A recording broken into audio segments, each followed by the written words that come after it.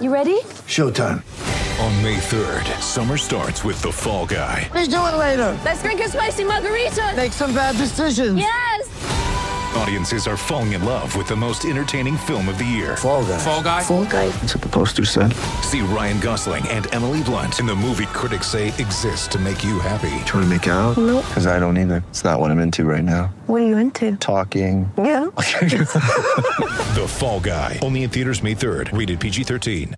With threats to our nation waiting around every corner, adaptability is more important than ever. When conditions change without notice, quick strategic thinking is crucial. And with obstacles consistently impending, determination is essential in overcoming them. It's this willingness, decisiveness, and resilience that sets Marines apart. With our fighting spirit, we don't just fight battles, we win them. Marines are the constant our nation counts on to fight the unknown. And through adaptable problem solving, we do just that.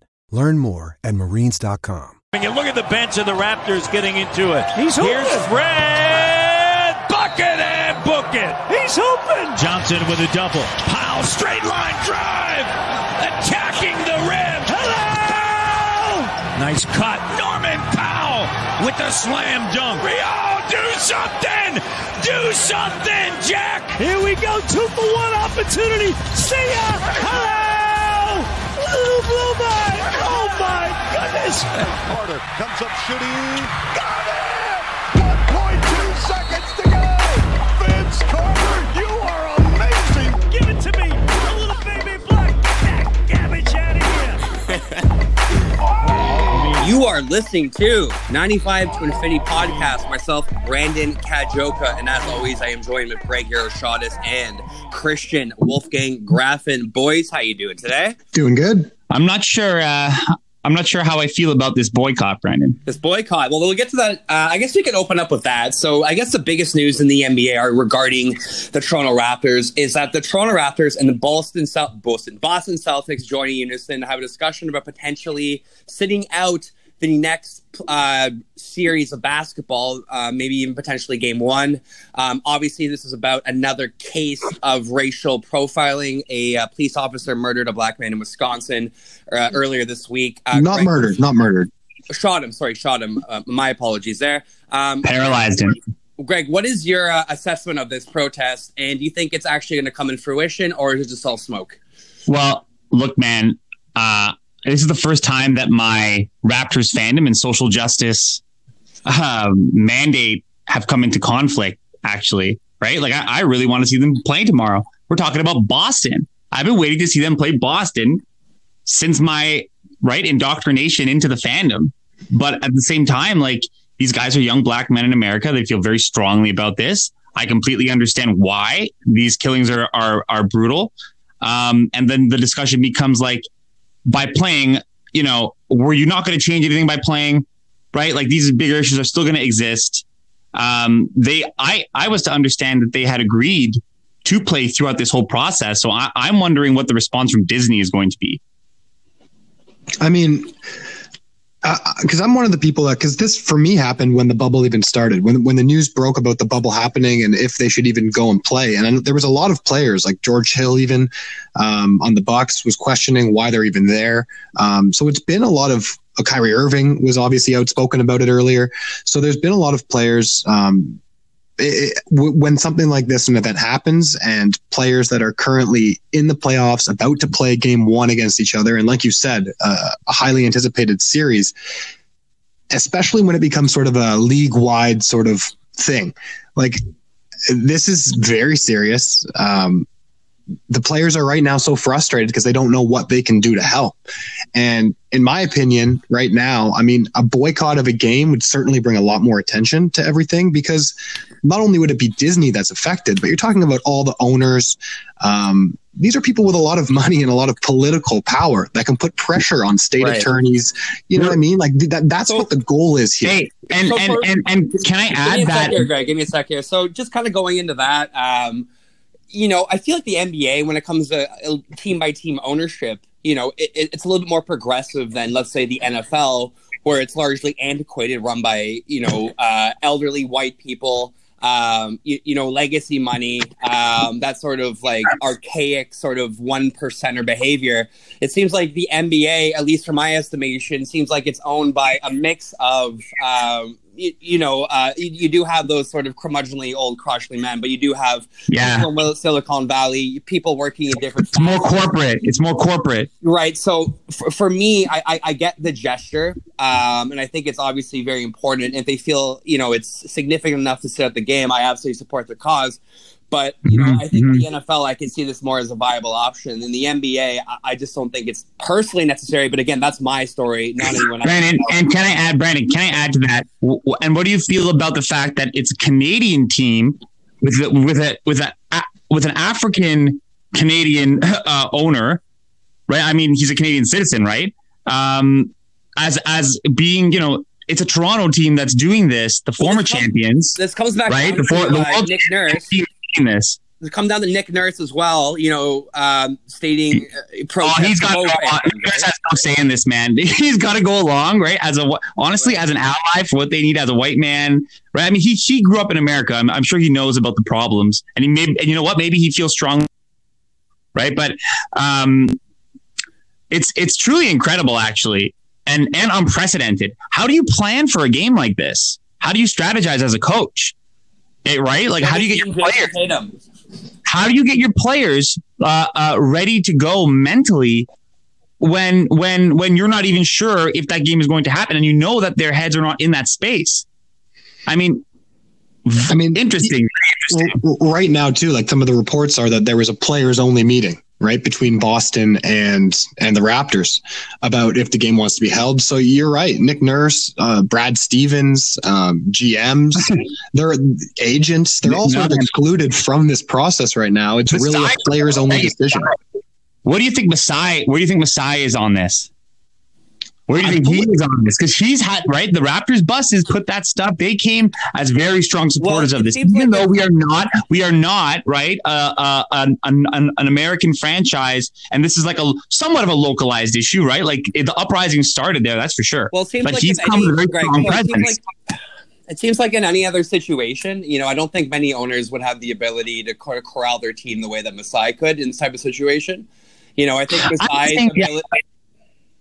Go on. I think Masai's ability to sort of relate to the situation, especially what happened during the NBA Finals last year in the Golden State Warriors, you know what I mean? Especially obviously being a black man living in Canada, America. I think it seems like the type of leader that can sort of address the situation and clarify it and put the bigger picture. I'm not saying clarify the bigger picture and correlate with the game.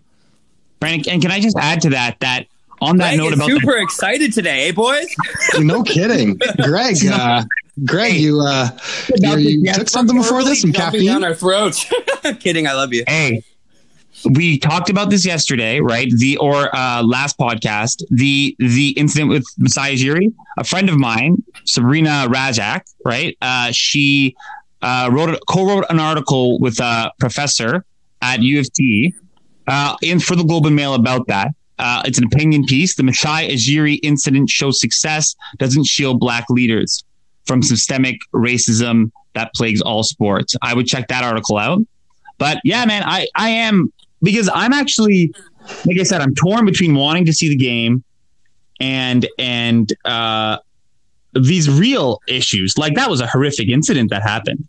It really was. We did touch base on it last week. Let's go down the list. We have a ton of NBA topics to get to.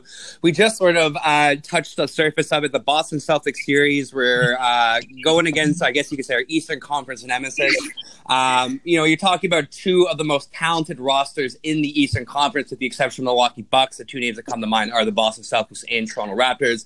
It was destined to happen eventually. Graffin, what is your impression of this second round matchup, and what do we need to do to secure victory? And additionally, is Kyle Lowry going to be in game shape come round 2 tomorrow night? Well, that's going to be the big story. That's going to be the big story. And I do think that I mean, Kyle's tough, right? You just saw Luka Doncic go through it and sort of will this team to a win. I mean, last night was a bit different, but I think Kyle Lowry will be playing because Kemba's also pretty hurt as well. I mean, I know Gordon Hayward's also hurt for them, so he's out. The series for me, I mean, the headlines, like I said last week, are going to be Tatum versus Siakam because those are the two quote unquote superstars that are on both teams. But I still think it's going to come down to strategy. Brad Stevens versus Nick Nurse. It's going to be a really defensive series, and the team that's better defensively is going to win. I think for us, we're really going to have to take advantage of our bigs. Marc Gasol and Ibaka are going to have huge series for us to have a chance, I think, because Boston's good, man. Like they're a team right now that's clearly, in my opinion, scarier than Milwaukee, who's stuck against, still in the first round. So Tatum, Brown, those are the two players that I would focus on for the Raptors defensively. So OG and Siakam would be my main defenders on them. And then again, trying to get the bigs going early and trying to get them scoring. I couldn't have said it better myself, actually, Graf, in terms of summing up and analytically the importance of those particular matchups that you laid out, the importance of the big man, the defense, right? It's going to be all about defense. And like you, I am anticipating those two matchups between Nurse and Stevens, and also between Siakam and Tatum. Like how many switches are we going to see? And you know what I mean, from the coaches, like we're going to see so many different directions that they're going, they're going to have to make so many different alternate plans throughout all the games. I bet you Brad Stevens is eager to beat Nick Nurse, right? He was the next kind of upcoming coach, right? And Nurse has sort of stole a little bit of his thunder, right? He's like just as smart, but he's got a little bit of flair. He's not as much of a golden boy, right? I think this matchup for me, at least on the surface, comes down to the depth of our wing play. Obviously Jaylen Brown can switch between the 3 and 4.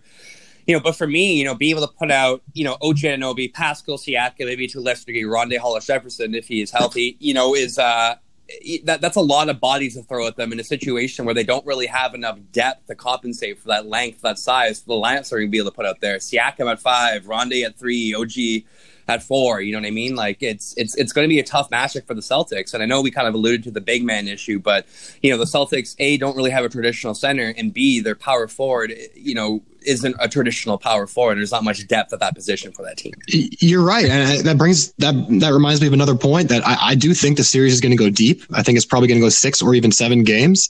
And those are the games where you're going to see that affect a lot, I think, because Marcus Smart, Jaylen Brown, they can only play so much. And by the time those games happen later on, they're going to be pretty worn down. So you're right. The wing play, the centers, and I'm excited, honestly, even if Lowry doesn't play, Fred VanVleet has been such a good starter. He's been arguably, I wouldn't say better, but better in different categories. So I'm not too worried about that. And Norman Powell's playing against fantastic 2-guard play as well. That backcourt, if Lowry is out, at least there's a little bit of confidence of Norman Powell about his recent play. Yeah, I think he'll play. I think they're just being coy about it to be kind of shadowy, right? That's some Sun Tzu shit right there.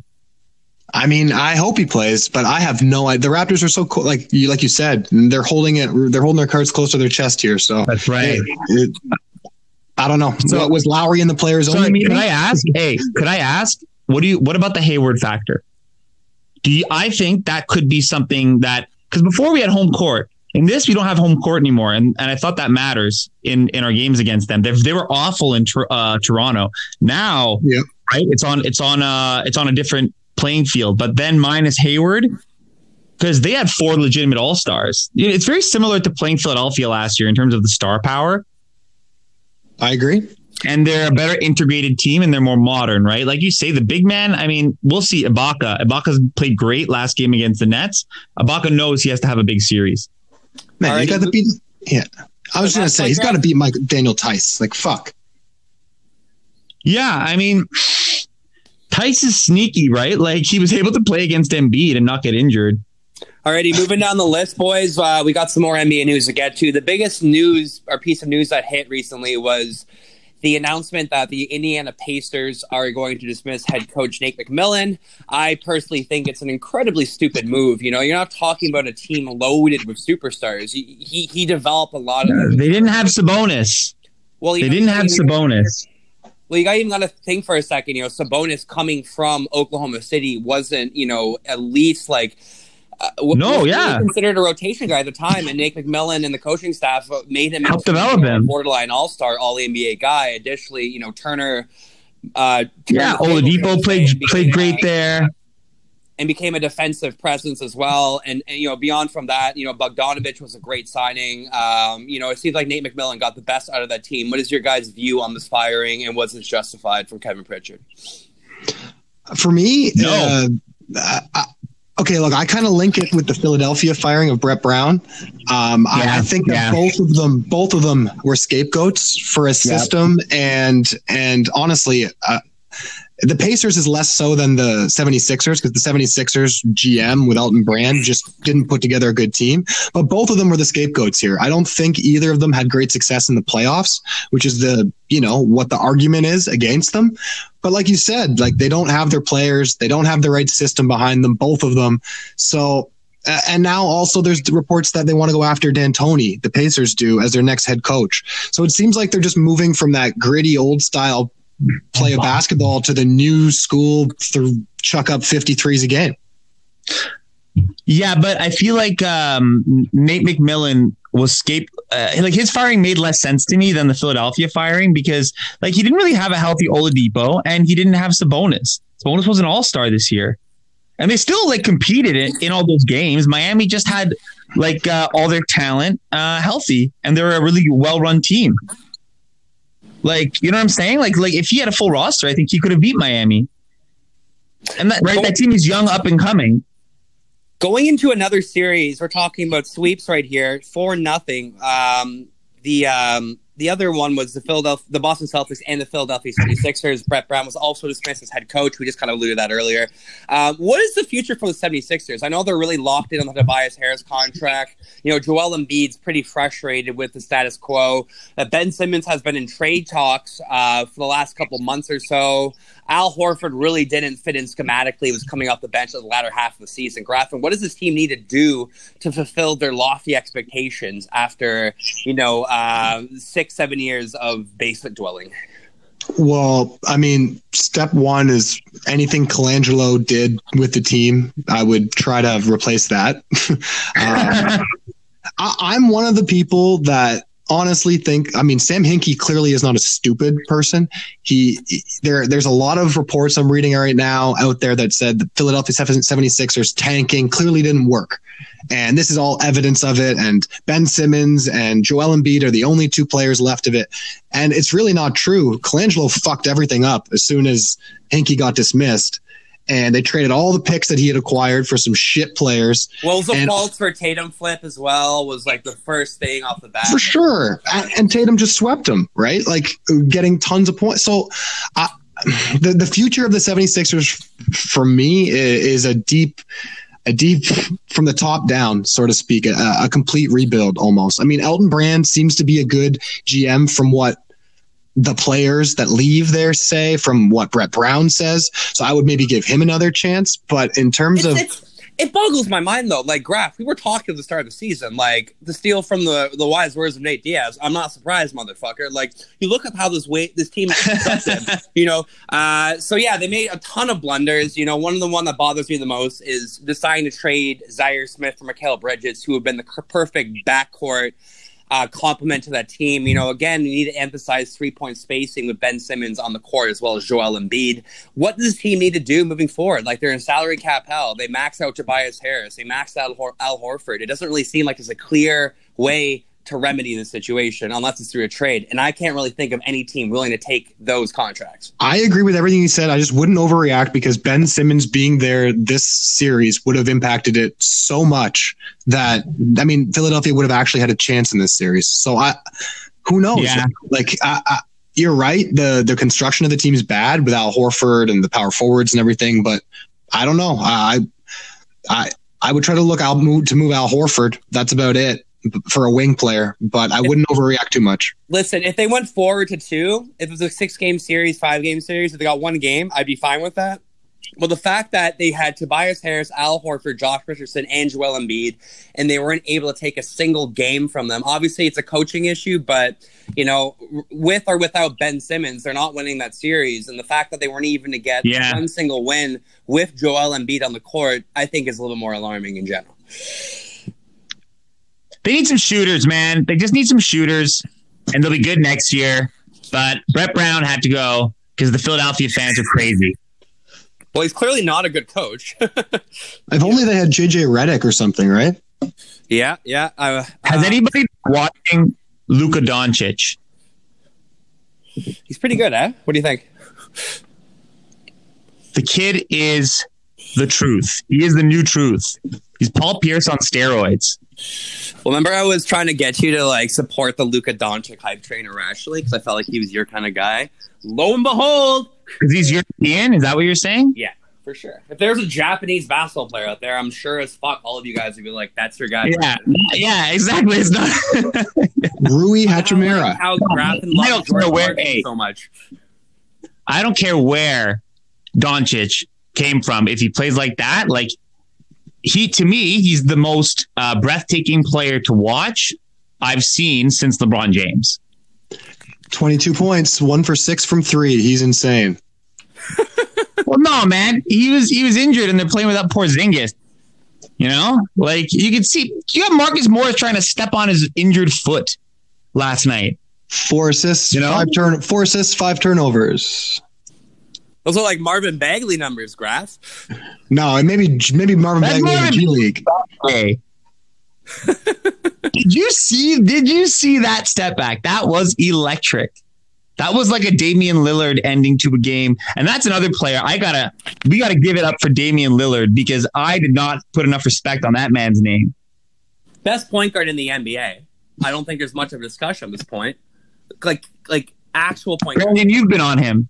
Yeah, he's been one of my guys for a while, but Graffin, like, can you dispute that? Who do you think is the best consensus number one point guard in the NBA? Is it Damian Lillard? Can you? Like, it's Lillard or Harden, but again, I don't put Harden as a or Luka point guard, right? We're talking behind Kyle Lowry here, right? Obviously. Obviously, yeah. Yeah. Well, I'm still going Fred VanVleet then. I don't know.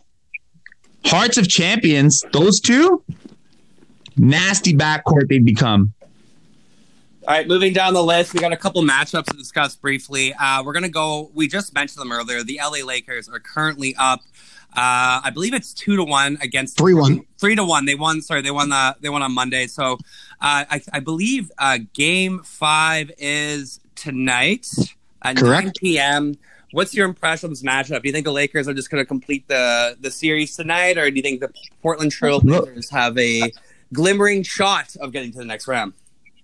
Blazers might get a game tonight, maybe, but Lillard's not playing. There's no chance they're winning tonight. Yeah, he was out. No chance.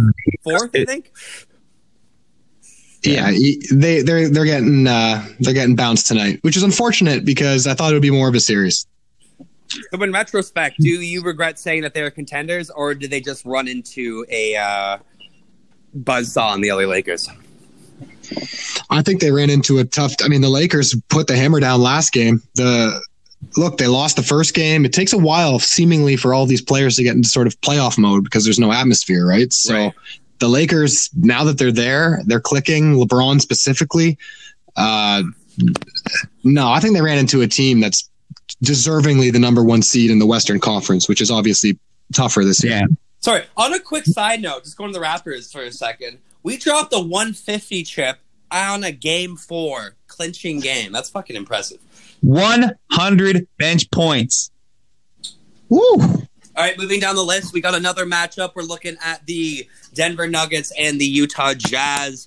Denver Nuggets got their asses kicked last game. Jazz up 3-2. What's your impression of the series? Think the Jazz can close it out tomorrow at 4? Super exciting series, right? Like I don't get to see Denver play that much because of the time zone thing.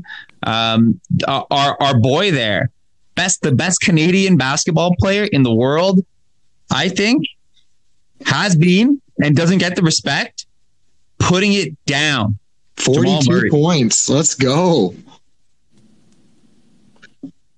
Man, Jamal Murray's been killing it. 42 points, 8 rebounds, 8 assists in that last game. I think that the Nuggets might, I don't know, they're going to make it a series. I think it goes 7. I don't know who wins, but I think it goes 7. Just on paper, it seems like the most closely contested matchup. Like if I had to make like a list of all teams in the NBA and put 2 teams together that I thought would put together the most closely contested matchup, it's the Nuggets and Jazz. Like they basically seem like the same team to me for some reason. I've been impressed by Utah, actually. I didn't think they were going to be able to get it together. They lost Bogdanovich, too. And, like these guys had COVID and they were like beefing. So, I mean, good for them. Donovan Mitchell. These guys, their players are putting up insane numbers in the bubble. Yeah, I know. I mean, the one advantage Utah has, though, before the series and throughout the series has been Gobert has been matched up against the best player offensively, right? So it's forced Jamal Murray. That's a really good point.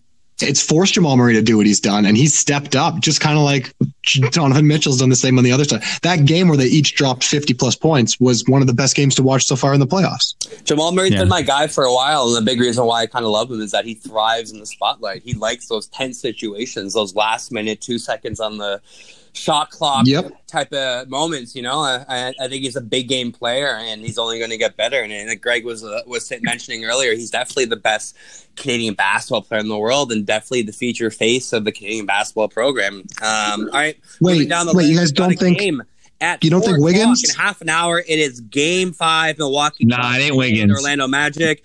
If this season's done today, boys. Greg? No, go ahead. Well, the Bucks are closing the series out. I mean, we saw the blunder in the first round, a little blip, and then the last game, Orlando actually was up for quite a bit until Milwaukee sort of turned it on at the end. I just like how Orlando is giving Milwaukee a bit of a series, kind of like they did the Raptors last year. It's forcing Milwaukee to sort of, use their bench, use their whole team, use Giannis a lot all the way throughout. So I don't know. It's good because they're going to have to face a really, really tough team in the Heat in the next round. And the longer that the Magic can sort of force this, if they can win today, that'd be amazing. I don't think they will, but if they can force even a tough game against Milwaukee, it's only going to bode well for the Heat, right? That's right. That's right. A tough matchup. You think of anyone in the NBA that could hypothetically or potentially guard Giannis, it might be Ben Adebayo. So that's definitely a matchup to look out for.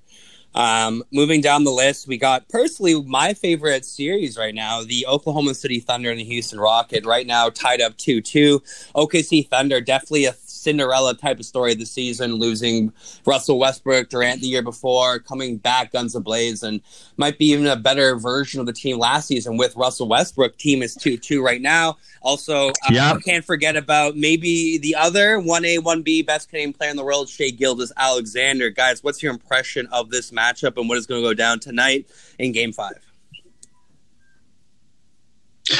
You're right. And you know what? It's even juicier because of the Chris Paul element, right? With Harden.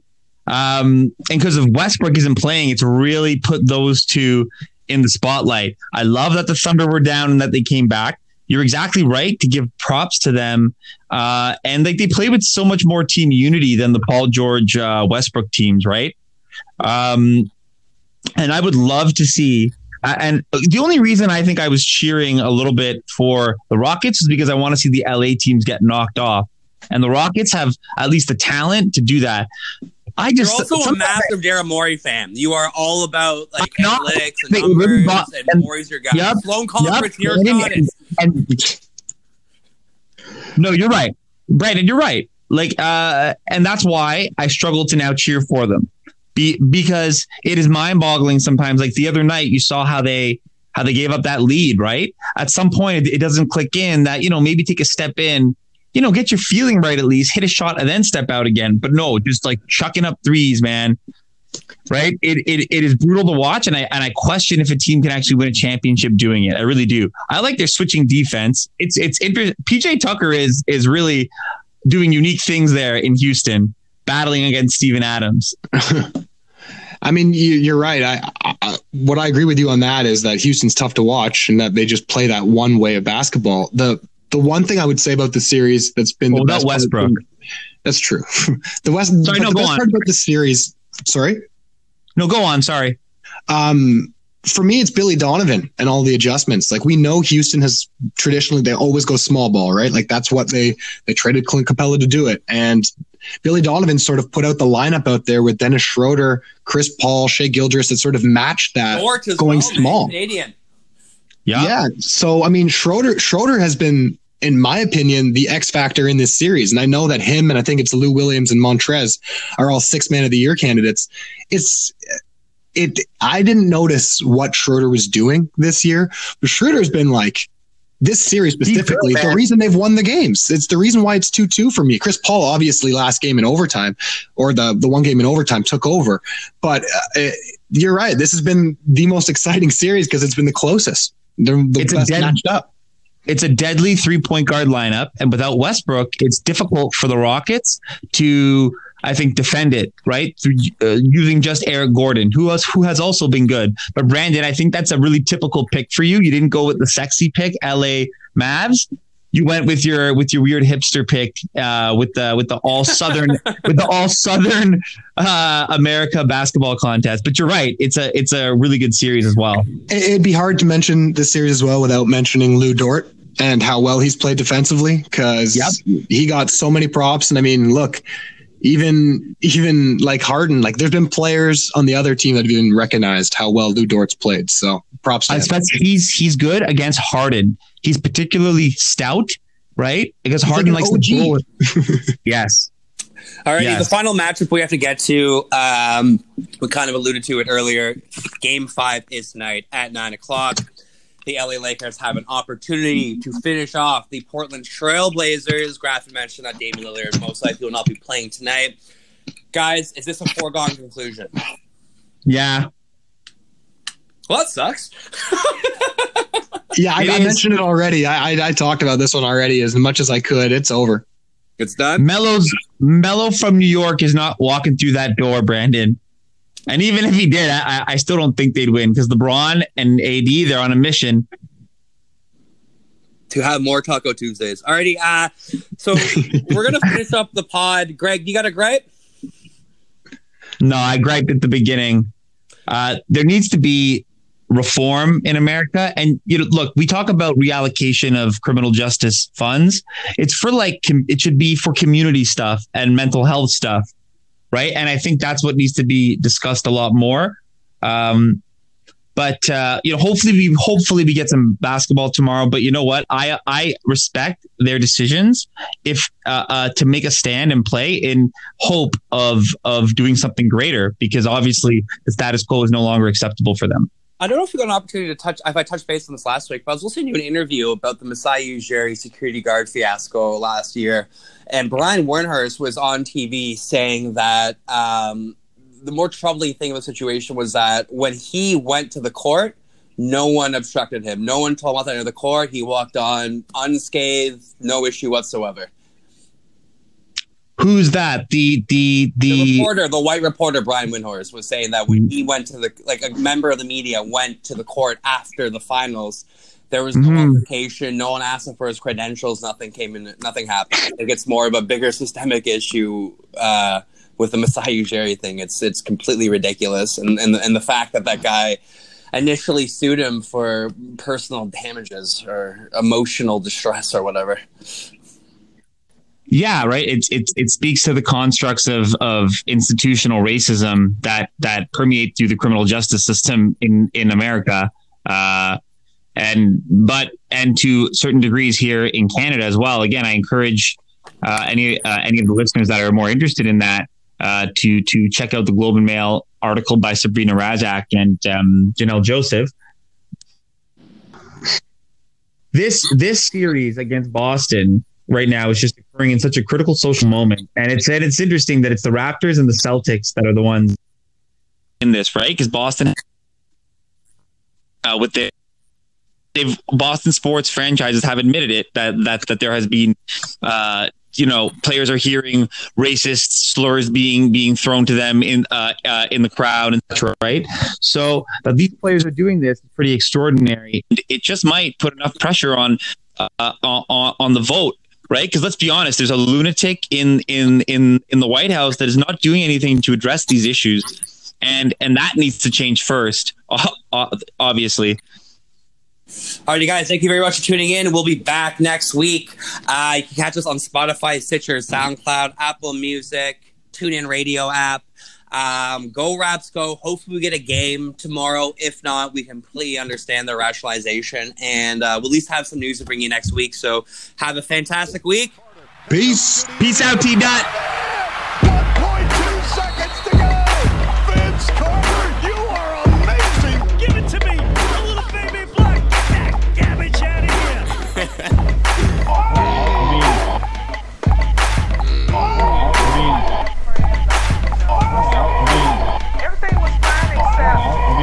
Yes, Miku, the man, the unsung hero.